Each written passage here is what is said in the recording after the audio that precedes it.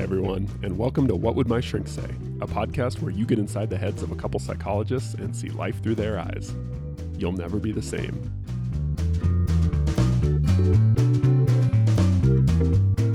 All right, Todd. Yes, sir. I would like to talk about conflict. Respect I have for you. Called you sir. So much respect. I hope you know I revere you. Wow. Reverence, too. Respect and reverence. Yeah, that was a little much.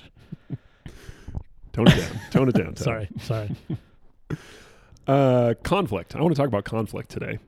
In particular, I want to talk about conflict in the context of relationships. Okay. Primary relationships. I guess it could apply to any sort of relationship, but usually where this comes up in therapy is conflict with a spouse or partner or significant other. And I want to talk about specifically, I want to kind of pick your brain about the idea of healthy conflict. And basically this comes from the acknowledgement that conflict is inevitable. Like some conflict is going to happen in a Completely relationship. inevitable, yeah. And so learning how to do that well, how to navigate that well, I think is a really underrated skill that actually has some pretty practical, straightforward solutions or approaches. Like I think there are actually some pretty good ways to do that well, but we just don't think much about that. We either try to avoid conflict or we just, when we're in it, we just go with our instincts and intuitions. Yeah, I think you're right. And both of those tend to be pretty unhelpful in the long run. Or destructive. Yeah. Yeah, I agree. I think that, conflict is inevitable. But man, if you can do it right, it strengthens your relationship rather than detracts from it. I really believe that. It's a cheesy idea, but I believe it 100%. I've seen it. Cheese. I've seen it. Yes, you do. But my wife hates cheese. Does she? So a lot of conflict. There's some conflict there. Cheesy conflict. All right. So what are some of your first thoughts on kind of healthy or constructive conflict? Well, I think the idea is in a relationship, I mean, as two people kind of combine lives or bring their lives together, conflict is inevitable. You're working with two different histories, two different patterns of thought and behavior, set of experiences, practices, customs, traditions. I mean, you're trying to meld two maybe very even value systems. Yeah, all those things. And so to expect that there's going to be misunderstanding, miscommunication, there's going to be different competing values. There's going to be all those things are inherent in your relationship. But the idea is if you can work with the other person in a constructive way, you can potentially really create something strong and beautiful out of that conflict. Or you can just completely destroy each other, and that's up to you guys. That's up to the two people and how they relate to each other. But I think understanding that conflict is inevitable. And setting your expectations accordingly. Yeah. And I hear a lot of people, we never fight. And I kind of... Therapist red flag goes up. I kind of tilt my head and, okay, interesting. Let's talk more about that. And sure enough, you find out there's a lot of suppression or a lot of passive-aggressive fighting that they don't count as fighting.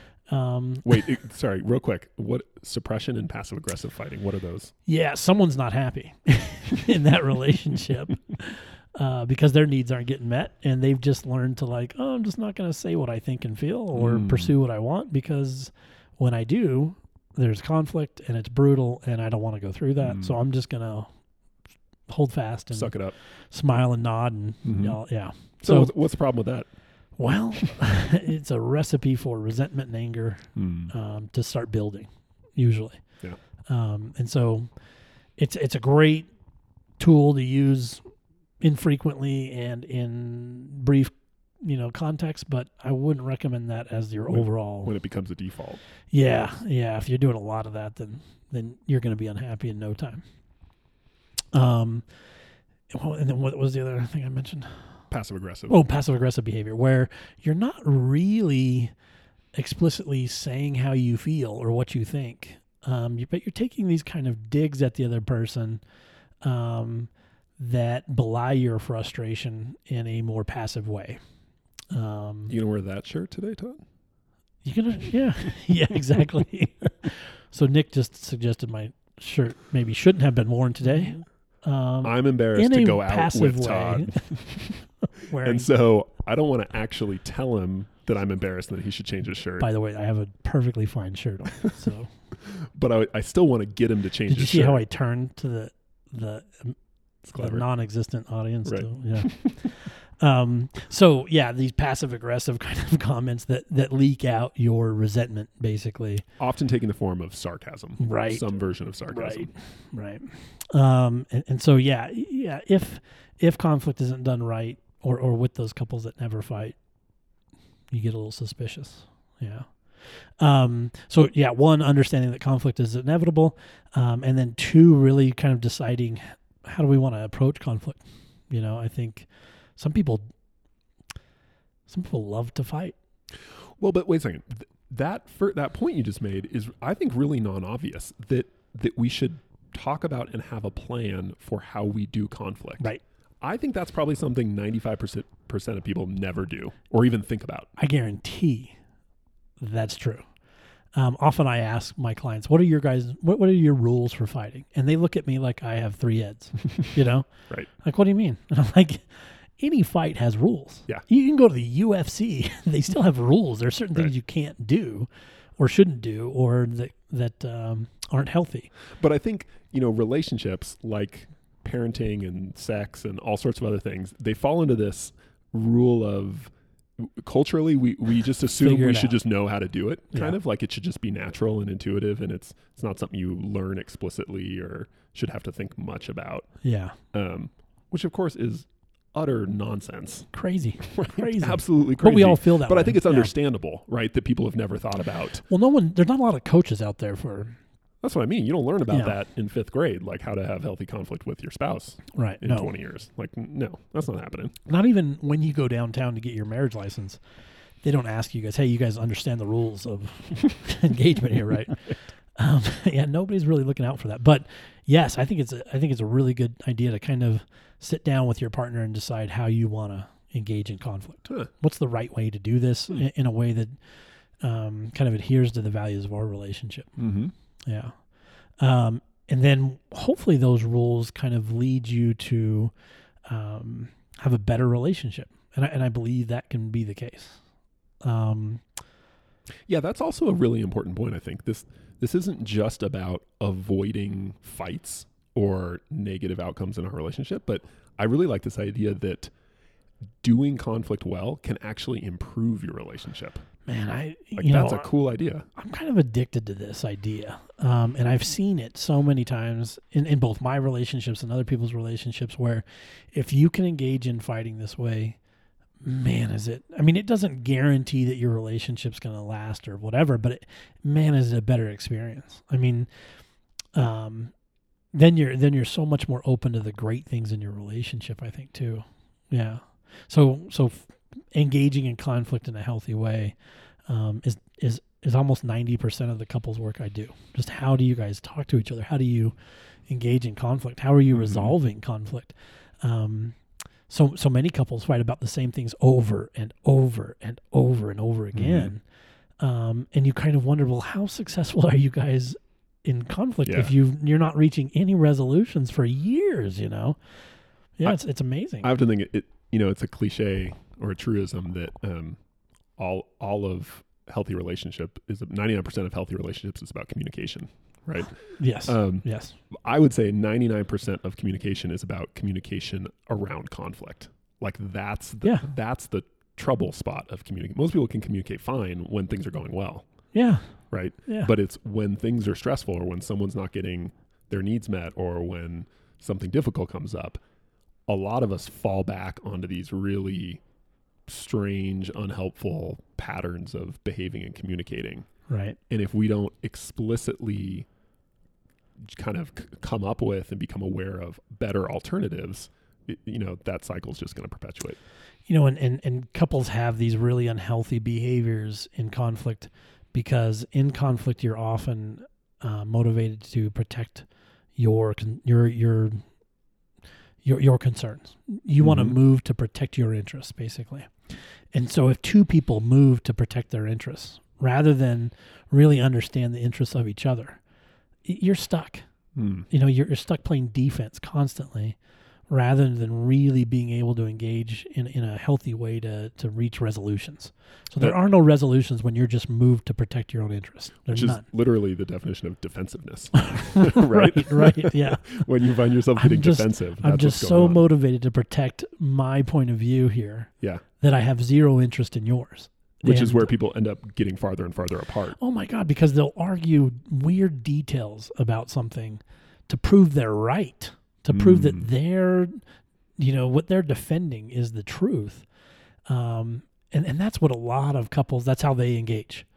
They get triggered by something, some event, some, issue, and then they both move to a defensive position to protect their interests, and they both just find bits of data that support their point of view and throw them at each other as hard as they can and hope to beat the person into submission and saying, you're right, let's just move away, I'm sorry. And then you're doomed to repeat that argument again, because that's not a resolution that is going to really take care of the problem at hand. Yeah. So what's the alternative? So rather than getting defensive and trying to cherry pick pieces of evidence to prove that you're right and they're wrong, what's the more constructive alternative? So I learned this from this way of talking and engaging in conflict in grad school from a brilliant man named Alan Frazzetti, who has a book called The High Conflict Couple. It's a great book, but it really outlines kind of a system of communicating with each other inside a relationship that leads to resolution and to closer relationships. And I call this system validation. He never really gives it a name, but if you communicate with validation, this is often the outcome. You get less overall kind of negative arousal and a lot more kind of relationship building activity. And it's based on some really easy steps. One is to kind of, the first goal in communicating is to really understand your partner, to really understand them. Not in I need to understand their argument so I can poke holes in it, but in a way that you say, I really, this is a person I care for deeply, and I want to understand their point of view and what they're getting hung up on here in this issue, right? And the idea is if you can really get to that place and go, oh, there's a point there, or there's an emotion here that's really valid, that has a lot of, I can understand why my partner is tormented by this or upset by this. Mm-hmm. How can I now present how I feel about this issue? And then can we talk to each other in that way to resolve and come up with solutions? Can I say, hey, here's what's really valid about your point. Here's my point of view. And can you say, hey, here's what's valid about your point. Let's reach a solution that works to combine both elements for us if we can, in order to kind of come up with resolutions and solutions to this. Okay, but the first skill is to really try and put yourself in their shoes to really understand. The goal initially is to say, wait a minute, I need to understand what's going on here. My partner's upset. Mm-hmm. I need to understand why. It's important enough for me, because I care about this person, to understand their point of view. I feel like that's so hard though, because instinctively every bone in your body is saying protect yourself. Yes. Right. That defensive. You're under attack. Yeah. And I often use the metaphor of couples who do that turn into two porcupines quick, right? Right. And how do two porcupines mate? I have no idea. Very, very carefully. So the idea is, as soon as I, sharpen these quills up, my partner's going to do the same thing, and we're going to get nowhere. Escalation. Right. As soon as one of us moves into a defensive position, the other one's likely to do it as well. Mm-hmm. So yes, it is a huge trick in the beginning, not a trick, but a huge practice set in the beginning to say, how do I not get defensive? When my partner says, you are being an asshole right now, how do I not go, well, F you? Yeah. How do I go, well, wait a minute, did I hurt your feelings there? What happened? Oh, you did this thing that, and to really say, oh, okay, I want to understand how that hurt them. It's a hard thing, but vital. Yeah. I think just using the word defensiveness is actually having a label for that feeling is really important, because then you can get a little distance on it. Like you can see it as this thing that's happening to you, but that you don't necessarily have to go along with. And a lot of the validation about understanding each other is to diffuse the defensiveness. Right. Because if you and I are in a relationship and you can see I'm earnestly wanting to understand what you're saying and how you feel. and I'm not motivated by any kind of goal to protect myself. I just really want to understand you. Right. A lot of your defensive melts away fast. You just start saying, "Oh, he's paying attention. He's listening to me. Yeah. Like he wants to know." And you have no reason to be defensive then. Okay, here's a theory. Yes. In order to be genuinely validating, to really understand someone else's position, Mm-hmm. first you have to be validating with yourself.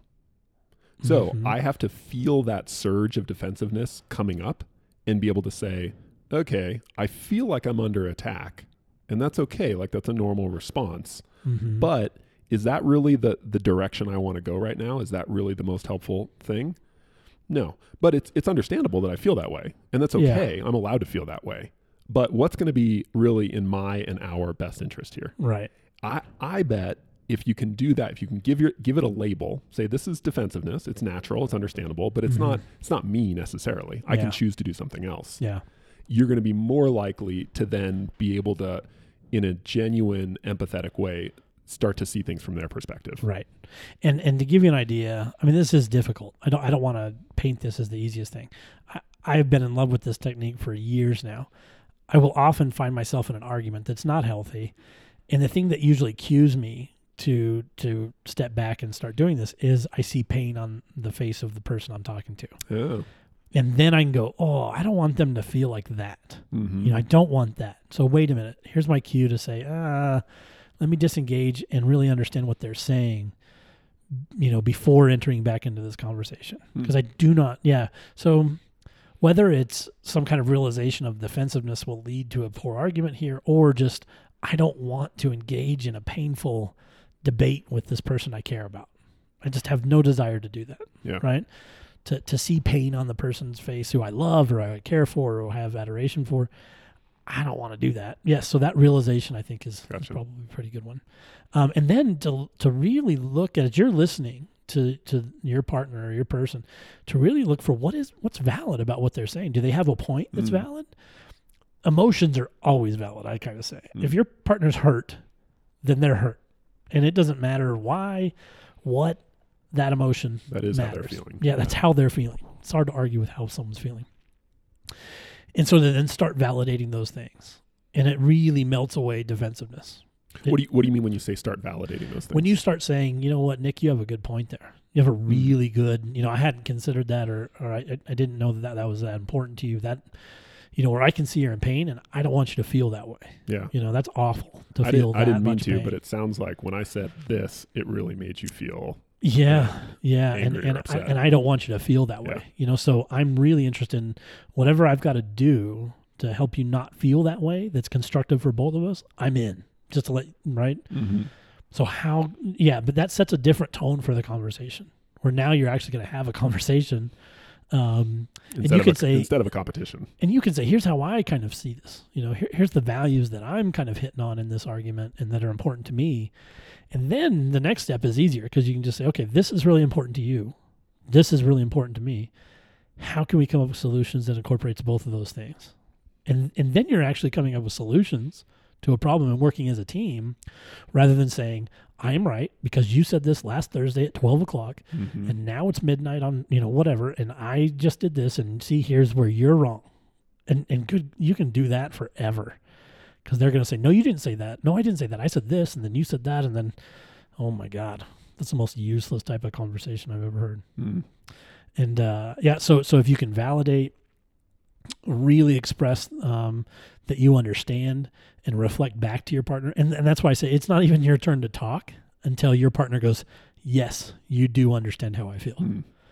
And then you can say, okay, let me see if I can help you understand how I feel here. But until you've really heard your partner out and been able to reflect back to them and have them go, yes, I think you understand it, you've got to listen and ask questions. Yeah. So it tends to be really effective because by the time you're done talking that way, you feel like I have a partner. I have someone who's as invested in these outcomes as I am. And you're on the same team. We're on the same team. Not only that, I know that they care, that they're listening, that they're, and you're more likely to hug each other at the end than walk into different rooms and slam a door. Ideally. Yeah. Cool. Makes sense to you? Mm-hmm. Totally. Good. Validation. You got to try this with your wife? Yeah, man. Done screaming at her? You guys have a great relationship, actually. It's fun to watch you guys together. Oh, You guys are very caring, yeah. Yeah, I like our relationship. Yeah, I bet you do.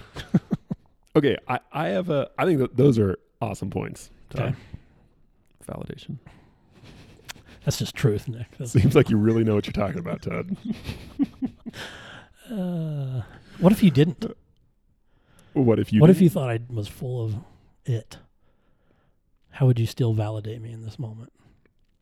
It seems like you really care about this topic a lot, and you've really beautiful, Nick. You're put so in a good lot at of this. work to try and understand how you can help other couples better. Beautiful.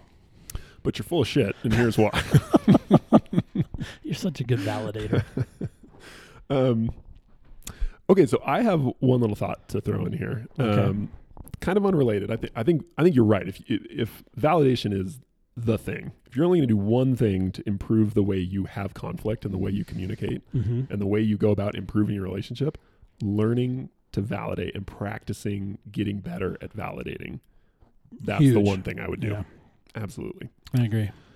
This one just came up. It actually randomly came up twice, very close after each other in with a couple of my clients in therapy. So I thought this would be kind of an interesting little one to throw out there. But the idea of apologizing well, because I think part of conflict is when things have kind of settled down, how do you sort of wrap things up? Mm-hmm. And the typical way of going about it is, well, you apologize. I'm so sorry. And then, hug. Right. Game over. But one of the things that a sort of sneaky source of kind of low grade resentment and frustration in relationships is bad apologizing. Mm. And I don't mean people are like sarcastic when they apologize or they don't really mean it. I think most people when they apologize, they do really mean it. Yeah. But to me, bad apologizing is apology with no plan for follow through. Mm-hmm. So one of the things I've noticed about couples who seem to do really well with conflict is that they not only do they apologize in a genuine way, but they make a specific plan for how to take care of the issue next time. Okay. So it's not just, I'm sorry I did this, but even if they don't say it to the other person, I don't want to do this again in the future. So not only am I just going to hope that I don't in the future, I'm going to make a really specific plan for not doing this again in the future. Yeah. Like I can tend to be kind of sarcastic about your clothing choices, Todd. Mm-hmm. Mm-hmm. I want to try and not be so sarcastic anymore. Right. I do like your shirt, by the way. I hope you do. But I know that that's my tendency. And so I don't want to just rely on good intentions. Right. I want to make a real plan for not doing this again in the future. Okay. So I think that's again, one of those things we don't really think about. We think of apology as just the thing you say and maybe how you feel as a result of it. Yeah. This hits on that resolution piece. You have to come up with here's how we're going to handle this in the future. Because I think if you're constantly apologizing and then doing the same thing over and over again, you're basically you're communicating to your partner, I can't be trusted. Right? Like I say all this stuff and then I just keep doing it over and over again. Right. And of course, that builds a lot of frustration and a lack of trust and faith in the relationship. Sure. But on the other hand, when you not only apologize, but have a specific concrete plan for making changes to that thing you're apologizing for, mm-hmm. not only do you hopefully not do that thing anymore, but that is a great way to inject trust and confidence into the relationship. That's huge. When your partner sees that that you really, not only that you feel badly for doing something wrong, but that you're willing to make specific changes. To alter your behavior. So I think it's actually dangerous to think of apologies without also thinking about what's the follow through. Yeah. No, I do. I couldn't agree more. I think the resolutions, the solutions you find to deal with an issue that you're engaged in conflict over are paramount. Otherwise, you're just going to do that thing again and again and again. So yeah, I agree. And so you're suggesting an apology. What if? Because a lot of times couples fight over opinions or points of view. Nobody's right. Nobody's wrong. Right? I mean, you have a point. It's like politics, right? It's like everybody's got a point. to make. And that point is usually valid, I would say if it gets to the point of being a fight, you've done something wrong. Right? Ideally, you would have arguing over a point you would of have view. discussions or maybe arguments about differing points of view. Oh, well, but let's take this example. Let's say there's a miscommunication. Okay. You thought your wife said to be here at 5:00. She told you to be there at 4:30. Mm-hmm. You just a miscue. You put it in your phone wrong, whatever it is. There's no way of knowing whether she said 5 or 4:30 now. It's been 3 weeks, Right. or 2 weeks or whatever. And so when you get together and you're hashing out, wait, I told you 5:30. Mm. No, you whatever that is. No, at that point, who's right and who's wrong doesn't really matter. There's no, and you'd never be able to prove that. Yeah. And the pitfall is couples often start arguing that point. No, I told you 4:30 because remember we were standing here. I said, and the other person's like, Right. no, we were here in the car. I told you, and they'll argue those things forever. So there's no right and no wrong. How do you then apologize, not apologize? See, you don't. Ah, See, this is the thing. I think if it's really a situation where no one actually did something wrong, good. it's a mistake to assume that this has to be a right or wrong world. Right. And even trying to apologize when there really isn't, that's a mistake too. Right. So I think that's something you would talk about with your partner. Yeah. There are going to be times where nobody's right or wrong. It's just a thing that happened. Right. And it's a bummer. But we don't actually need to apologize if no one's done anything wrong. And I think that's something that's really good to point out. A lot of couples will apologize at the drop of a hat. Right. Those apologies mean nothing after a while. So to really reserve apologies for Yeah, when they kind they're of warranted, cheapen apologies yeah, generally. they definitely right? do. But to reserve an apology for, wow, I was wrong there. I really, man, I was one-sided and I wasn't thinking. I mean, to really reserve apologies for when they're warranted, and to really kind of just labeling miscommunication as this is miscommunication. Right. And you can express sorrow or disappointment that things went the way they did, and that the other person feels the way they do, and hope that things won't go that way in the future. You can do this gently. Right. You don't have to just walk away. Right. But yeah, you want to reserve apologies for when you've done something wrong. Right. And all too often we don't do that. No. We say we're sorry for Everything. the most benign, things that don't even matter. And then when a real apology comes, it doesn't mean as much. It doesn't have the same emotional weight. Yeah. Well, and by the same token, hopefully you're able to apologize. Some people really struggle to apologize. It's kind of like admitting, I don't know. Everybody's different about why who struggle to apologize. But some of those are brutal too, because sometimes that's what you need to hear from your partner. And if it doesn't come, boy, can that be brutal too. Tough. So to get good at apologizing when you should and when you shouldn't apologize, don't apologize. Yeah. Be kind and be gentle, but reserve apologies for when you really mean them. Yeah.